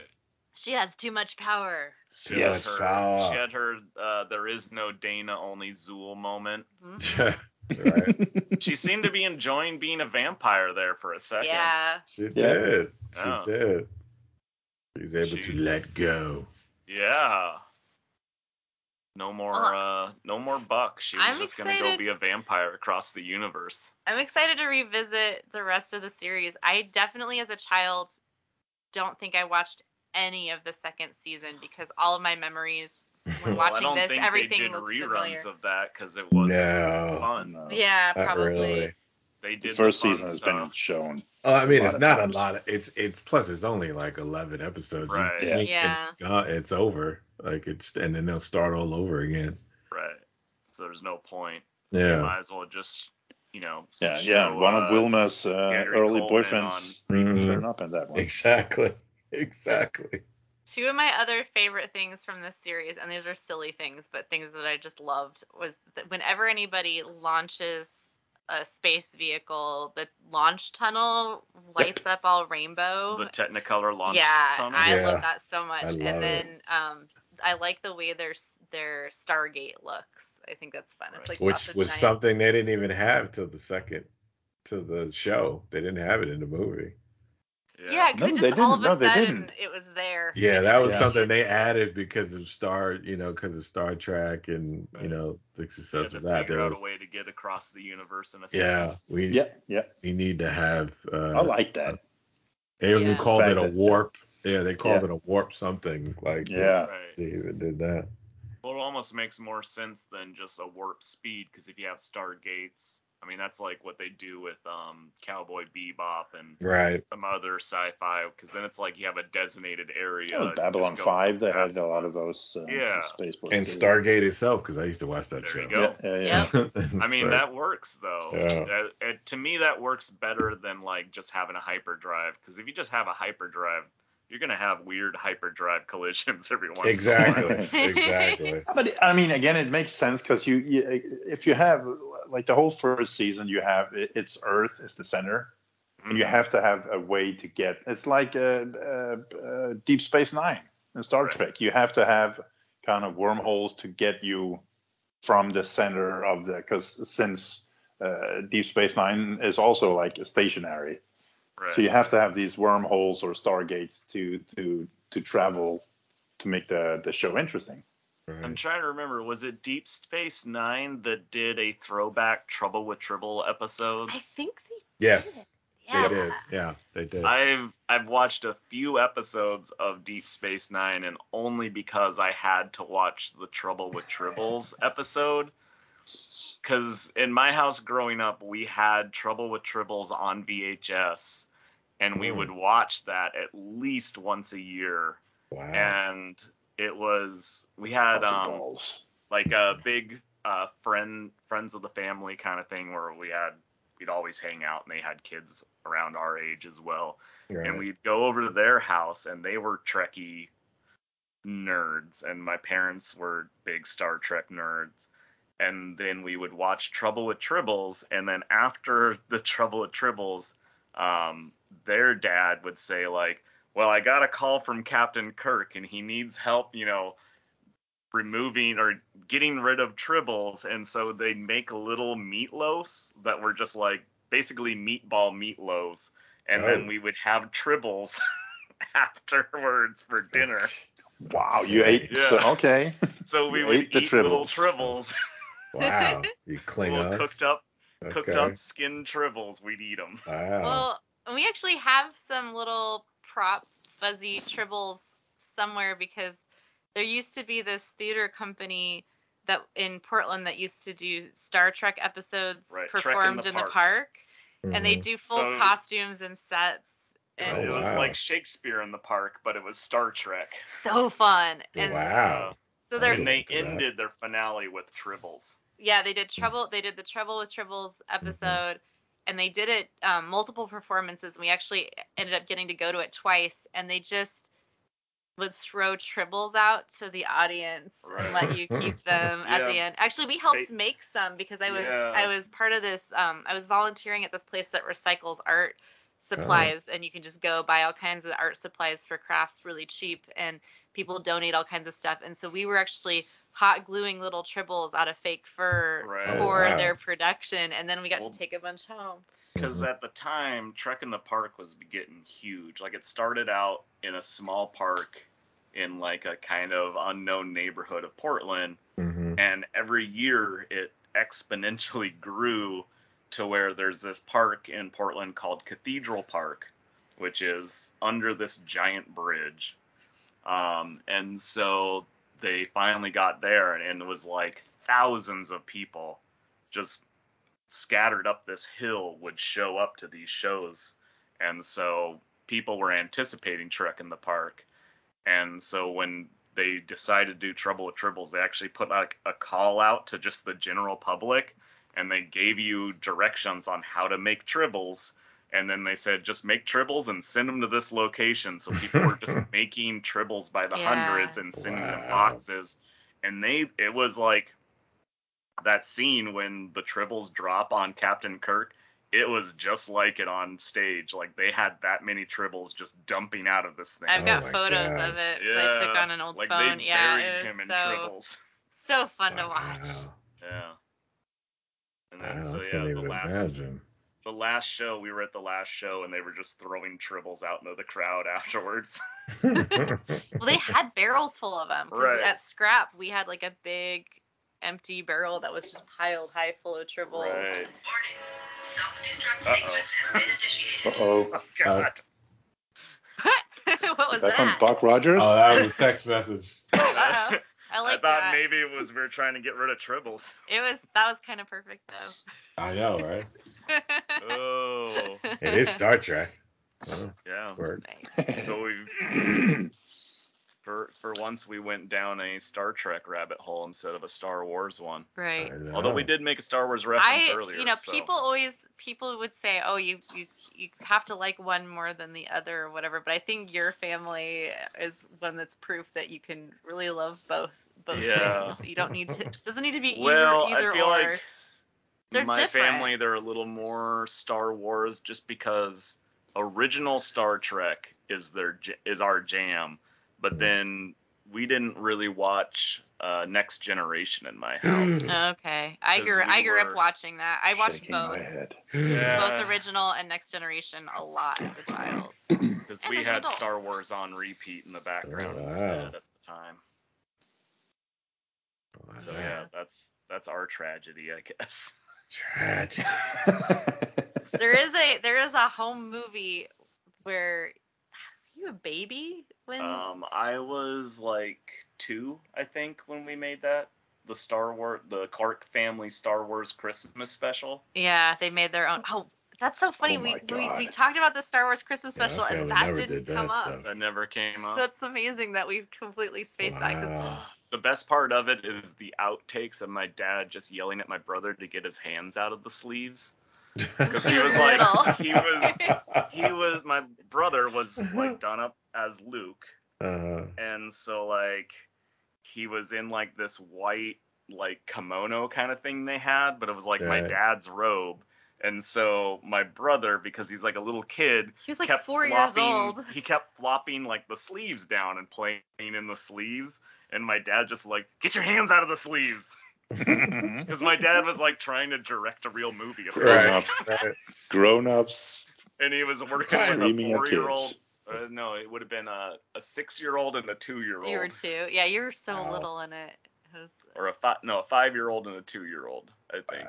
Anyway, your mom was dressed like Princess Leia. My mom was dressed as Princess Leia. My brother was Luke Skywalker. I was an Ewok. And my dad was Darth Vader. We need a copy of that. Oh, yeah. And there was laser trees involved. Oh, my God. Straight from Endor. And we call ourselves nerds, Daryl. Not like that. Yeah, and it was. We didn't do any of that stuff. Nope. Darth Vader was hijacking all the shipments of the Christmas trees from Endor, and Christmas would be ruined. Early 80s home video. Yeah, it would have been like 19. No, it'd be like 85. Yeah. Yeah, you're the families they put on the news sometimes. They're not like, okay, kids, we're making a Star Wars special. Everybody gear up. Yeah. Oh. Yeah, my dad was big into technology, and he had a buddy that was even more into technology, so we had, VCRs and stuff before a lot of other people. We need a copy of this. Yeah, we do. I think the statute of limitations is passed, but we had some pirated Disney films on VHS that. Nice. Just when the police come in. Yeah, well, like their friends would like be like, when kids would visit our house, they would watch, Peter Pan on VHS, and they'd be like, "Oh, I need to get a copy of this. Where did you get it?" It's like, about that. So shout out to Blaine and Leslie, and sorry we just outed you to the. Well, they weren't. It was Uncle Craig that was Disney's doing gonna come knocking. The fun uncle. Yeah. Uncle Craig was just ditching his illegal goods on us. Everybody back in the day had a family member who either was recording stuff you rented from the video store, or they were like they had the black box for cable. Oh. Everybody knew somebody who had that, or that was their house. Yes. I We were mean, always friends with those guys because they had all the stuff. Allegedly. I mean, Allegedly. I wouldn't tell. No snitching. Yeah, I'm not saying. I'm not naming names. I'm not saying who did it or what happened, but I'm saying that there is, back in the day, VHS didn't used to be the plasta welded together. They had screws that you screwed the two sides of the VHS together. So if you wanted to, you could make a copy of a VHS, then take them apart and take the original VHS and put it in your version. And you can take your copied version and put it back into the original VHS case, and you would have the original. I'm not saying anyone ever did that. Wow. But you could. But you could. Yes. Back in the day. I may or may not have heard about this. Criminals. I want names. There's my friend in college who called me up one day and he said, yeah, my new roommate, he used to work for I think he's like Dish Network or somebody, one of those smaller home satellite situations. And he's like, and he stole a chip, so we get all the channels. It's like, we just watched the Tommy Lee and Pamela Anderson video. This was like in the year 2000. Right. And that was a big deal. It's like, come over, you can watch whatever you want. Aren't they making a movie about that or something now? Oh, About they the already making have. of? They already have. Really? A week or so. Oh, wow. Yeah, it's like it's all over advertising. Not so yeah, sure they I'd already like to made watch it. that I just don't again. know when it's coming out. Shocking that the algorithms would not show me ads for that. It'll pop up. It keeps Probably. popping up in Now my it feed will. constantly. I don't know Yeah. what you're talking I about. don't know. I see ads for all kinds of horror and sci-fi and fantasy stuff, but not that. Although you could argue that movie could have all three of those elements. Sure. I think it does. Mm-hmm. Oh, but back in the day, I'm not saying a lot of people had two VCRs, but a lot of people had two VCRs. Oh yeah. And why would you have that? I don't know. I knew someone that had two VCRs. My favorite is the VCR that literally is two VCRs in one VCR. Oh, you don't even have to Yes. connect them with cables. Yeah. That was high. I knew a tech. few people with those as well. I knew people who had both VHS and Betamax players, and they would take rental tapes and convert them to Betamax because they were like, well, this is the superior format, and so for our home collection, we'll have it was this movie on Betamax. Yeah. Wow. I do own a Betamax machine somewhere. Nice. And you I used don't to have remember. a beta fish named Max. Yeah. I used to have a beta fish named Max. Okay. Well, Wow. we should probably. So how do we end up here? I don't know. We are I in this. I don't know. I think we can probably wrap up for our Buck Rogers discussion, unless anybody had any final thoughts other than how much we love Erin Gray. Well, we do.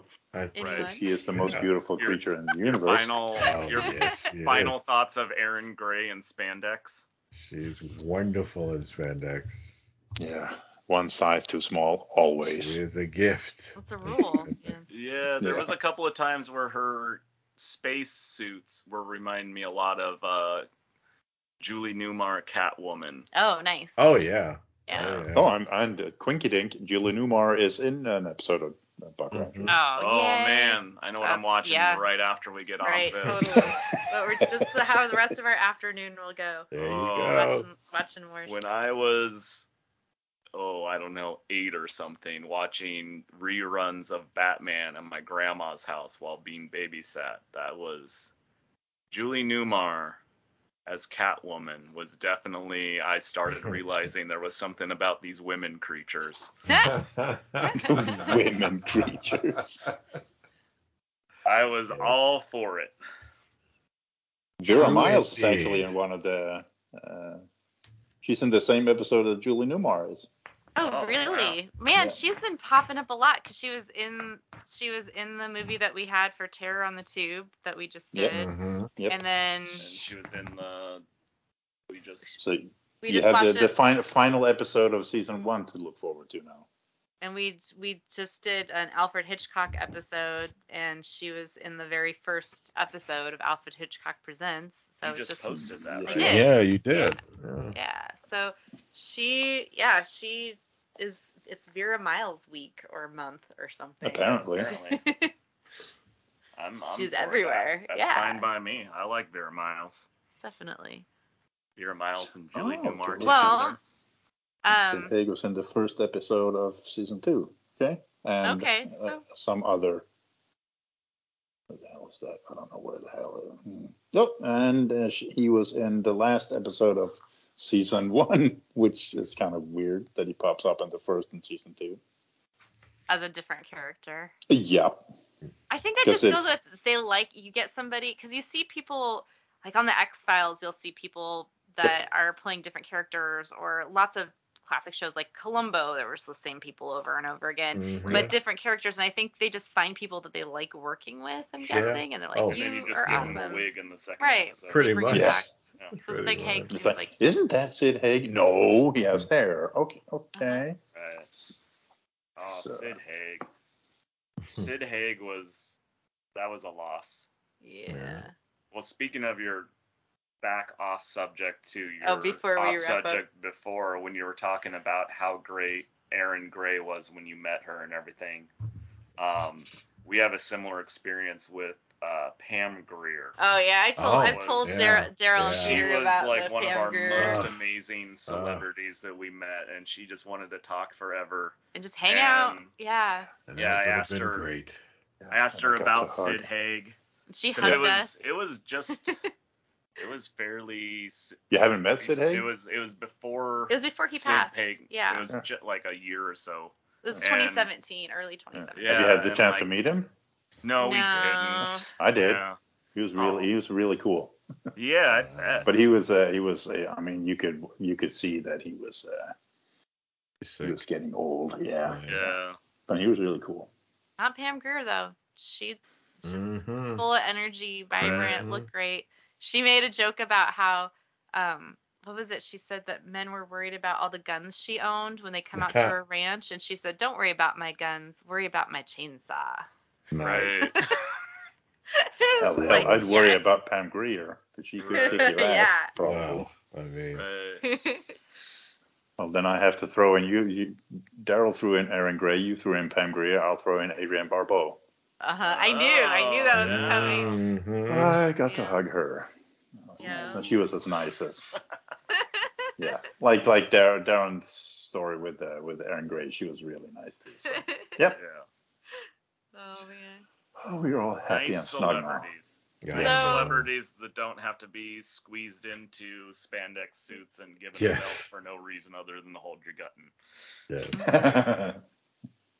not mentioning names. Right. No. We are named names. We're not here to trash anybody. No. Allegedly. Yeah. And I'll still say that Hawk was a character they should have used better in season 2. Oh, sure. Yeah. From season 2. Yeah. Yep. Yeah. You haven't gotten to it yet, so we will be checking that out soon, though. Yeah, you'll know it. You'll get it when you. Maybe we'll have to do a second episode just about season 2 called "The Downfall of Buck Rogers." Like a bonus thing. We can reconvene. Everybody for that. Let's do it. Yeah. All right. We can let you know when we finished it, and we can make arrangements. Okay. That would be fun. Sure. Yeah, because I was definitely going to say we'd love to have you both on anytime. Yeah, this has been a big pleasure for us. Yeah. And it's been we're not have you on the Davenport here next to us. It's been harder to schedule with Andy and Val, trying to get everybody's schedules straight to do any kind of monthly thing, but Drew and I just figured, well, we'll just, have guests and chat with people we like whenever they're not available, or if they're available, and just kind of we don't have anything else to do. No, right, Daryl? Well, and the recording equipment's in our house, so it's like we just have to go into the tiki bar and start recording. So wait, what? What? Wow. We record to the tiki bar? You didn't know that? We're in the process of turning our spare bedroom into kind of an Adventureland themed space, which We could turn on the camera and show you after we wrap up the episode. It's not going to be great light, but you can see what we've been doing. God damn it. If you want. But anyways, on that note, we should part. wrap up for the listeners because they're not going to get to see the tour. No, you won't get to see it. Not very fair to them. No. Yeah, I mean, some of the people listening have seen it, but yeah. So I just wanted to say a big thank you for the two of you to come join us, and if you wanted to let our listeners know, in case they're not already familiar with some of your podcasting, where they can find you. Go, Daryl. You have a long list. I've gone through the whole list. You can find me. You can go to TillAndEricaPodcast.com and you can find the network of podcasts that I'm on. All 3,000 of them. Just not that many. No, you've gone down to 2,491. Exactly. We can't have more than Joel, can you? You can. Well, he'll have more than me now. I think. I feel like Joel's on like 12 or something. Yeah. Yeah. Well, he works from home. Lately, so. Yeah. Well, that's probably why he wasn't able to make it today. He probably had sure. another podcast he's on. I'm sure he's did. Probably currently recording something right now. I bet he is. Or eating breakfast dinner. One or the other. Breakfast dinner. Yeah. What time is it? Probably. It's really late right now. It's 4:00 here. He's gone to bed. You know how he is. Anyway. He's going to regret not being on now. I think he knew it would happen. Yes, he knew. He knew. It's the dish on Joel hour. He knows. Now. He knows what goes on. He knew what to expect. He knew. And then, Peter, where can we find you then? Oh, yeah. Well, they can find me on the same show as Daryl, Retro Movie Geek, and then can find me on the same show as Allison, Tear on the Tube. And you can go back to Forgotten Flicks and listen to, well, me and Daryl again with our other kid obnoxious brother, Joel. Or they can find me on the interwebs, on the social medias, and Letterboxd and all that. Yeah. Well, I'll put links in our show notes on HaunedDavenport.com if people want to check out your other podcasting. And the warning tag on Retro Movie Geek. I kind of feel left out that I don't have a podcast with Peter now. Everybody else podcasts with Peter. I don't know. Well, I mean, you guys could probably find something to talk about. I'm sure. It would just end up me and Peter talking about Aaron Gray it'd be Julie like Newmar. the Dirty Old Man podcast. Wait, I thought that's what Retro Movie Geek was. I was about to say, we already have that one. What you're saying is I just need to put out an audition for Retro Movie Geek. Well, you are always. I wanted to have you as a guest sometime. Yeah, so. You're always welcome. You know that. The door is open. I think we pulled down the door, to be honest. Yeah, there's no door. Yeah, so the last year we had guests on for every episode more or less. So it's I think the door was open breezeway. Yeah, nice. Pretty much. Yeah. People just come in, sit down, and like, okay, are we talking movies? Yeah, sure. That sounds like fun. I'll have to think of something. Yeah. Well, again, thank you for having us on this episode, because this was not that I need an episode or not that I need an excuse to watch Buck Rogers, but I plowed through every episode. Well, when we were talking about it after one of the Tear on the Tube episodes where Daryl was a guest, and it just it made sense to me because I'd been wanting to do the show, and I thought this would be so fun. Yeah, it got me a reason to binge. Right. Aaron Well, Gray. it was good having Rogers. you guys on, because you guys have a pretty deep expertise, it sounds like, on the show. Oh, at least Aaron Gray. We watched Pamela Helmsley. And Pamela Helmsley. Exactly. Oh. Yeah, we didn't even get that deep into, covering anything about. Hey, now. Pamela was a lesser subject today, so. Well, not that she is a lesser subject. No, she just had lesser episodes. Not lesser episodes, fewer episodes. She just had fewer episodes, exactly. Fewer episodes and fewer clothing. Well, yes. Which is, they have the heat turned up on that ship. Yeah. That's true.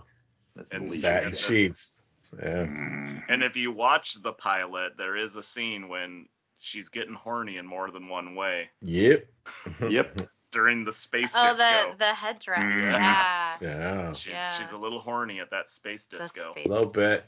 That damn scene where you'll never unsee that space disco scene. It is amazing in so many ways. I know. Kane got all mad. He's like, "Don't you want to talk to the ministers?" It's like, nope. No. I love that it just takes him 2 attempts of just correcting the guy on his music machine of getting disco music. Yeah. Like, can you pep it up a little bit? And he does. He didn't even say disco. He said rock. He's like, really rocking. Just throw it in there, and then he just like straightened the space disco. Yeah. It is amazing. It is, It's like white man dancing. And talking about the inner cities. Remember that? And all the rich people there, and they're talking about the inner cities. Oh my God. Yeah, you worry about people learning to dance if they're learning to dance from Buck Rogers. Oh, that's gonna be rough for you if you're going to school. Not gonna be good. No, not be good at all. I guess later on there was an episode where they had some roller disco action for a minute. I saw a clip. Yeah, there was. Well, wait till you get to the Space Rockers episode. Nice. Have things to look forward to. Oh, and things to talk about on next time. Yeah, we'll have to do a Buck Rogers 2 Electric Boogaloo. Oh my God. Sure. Oh God. All right. Well, it's good having you guys on. Thanks so much for coming out. Thanks for having us. Thanks for listening out there, and we hope you'll join us next time on the Haunted Davenport.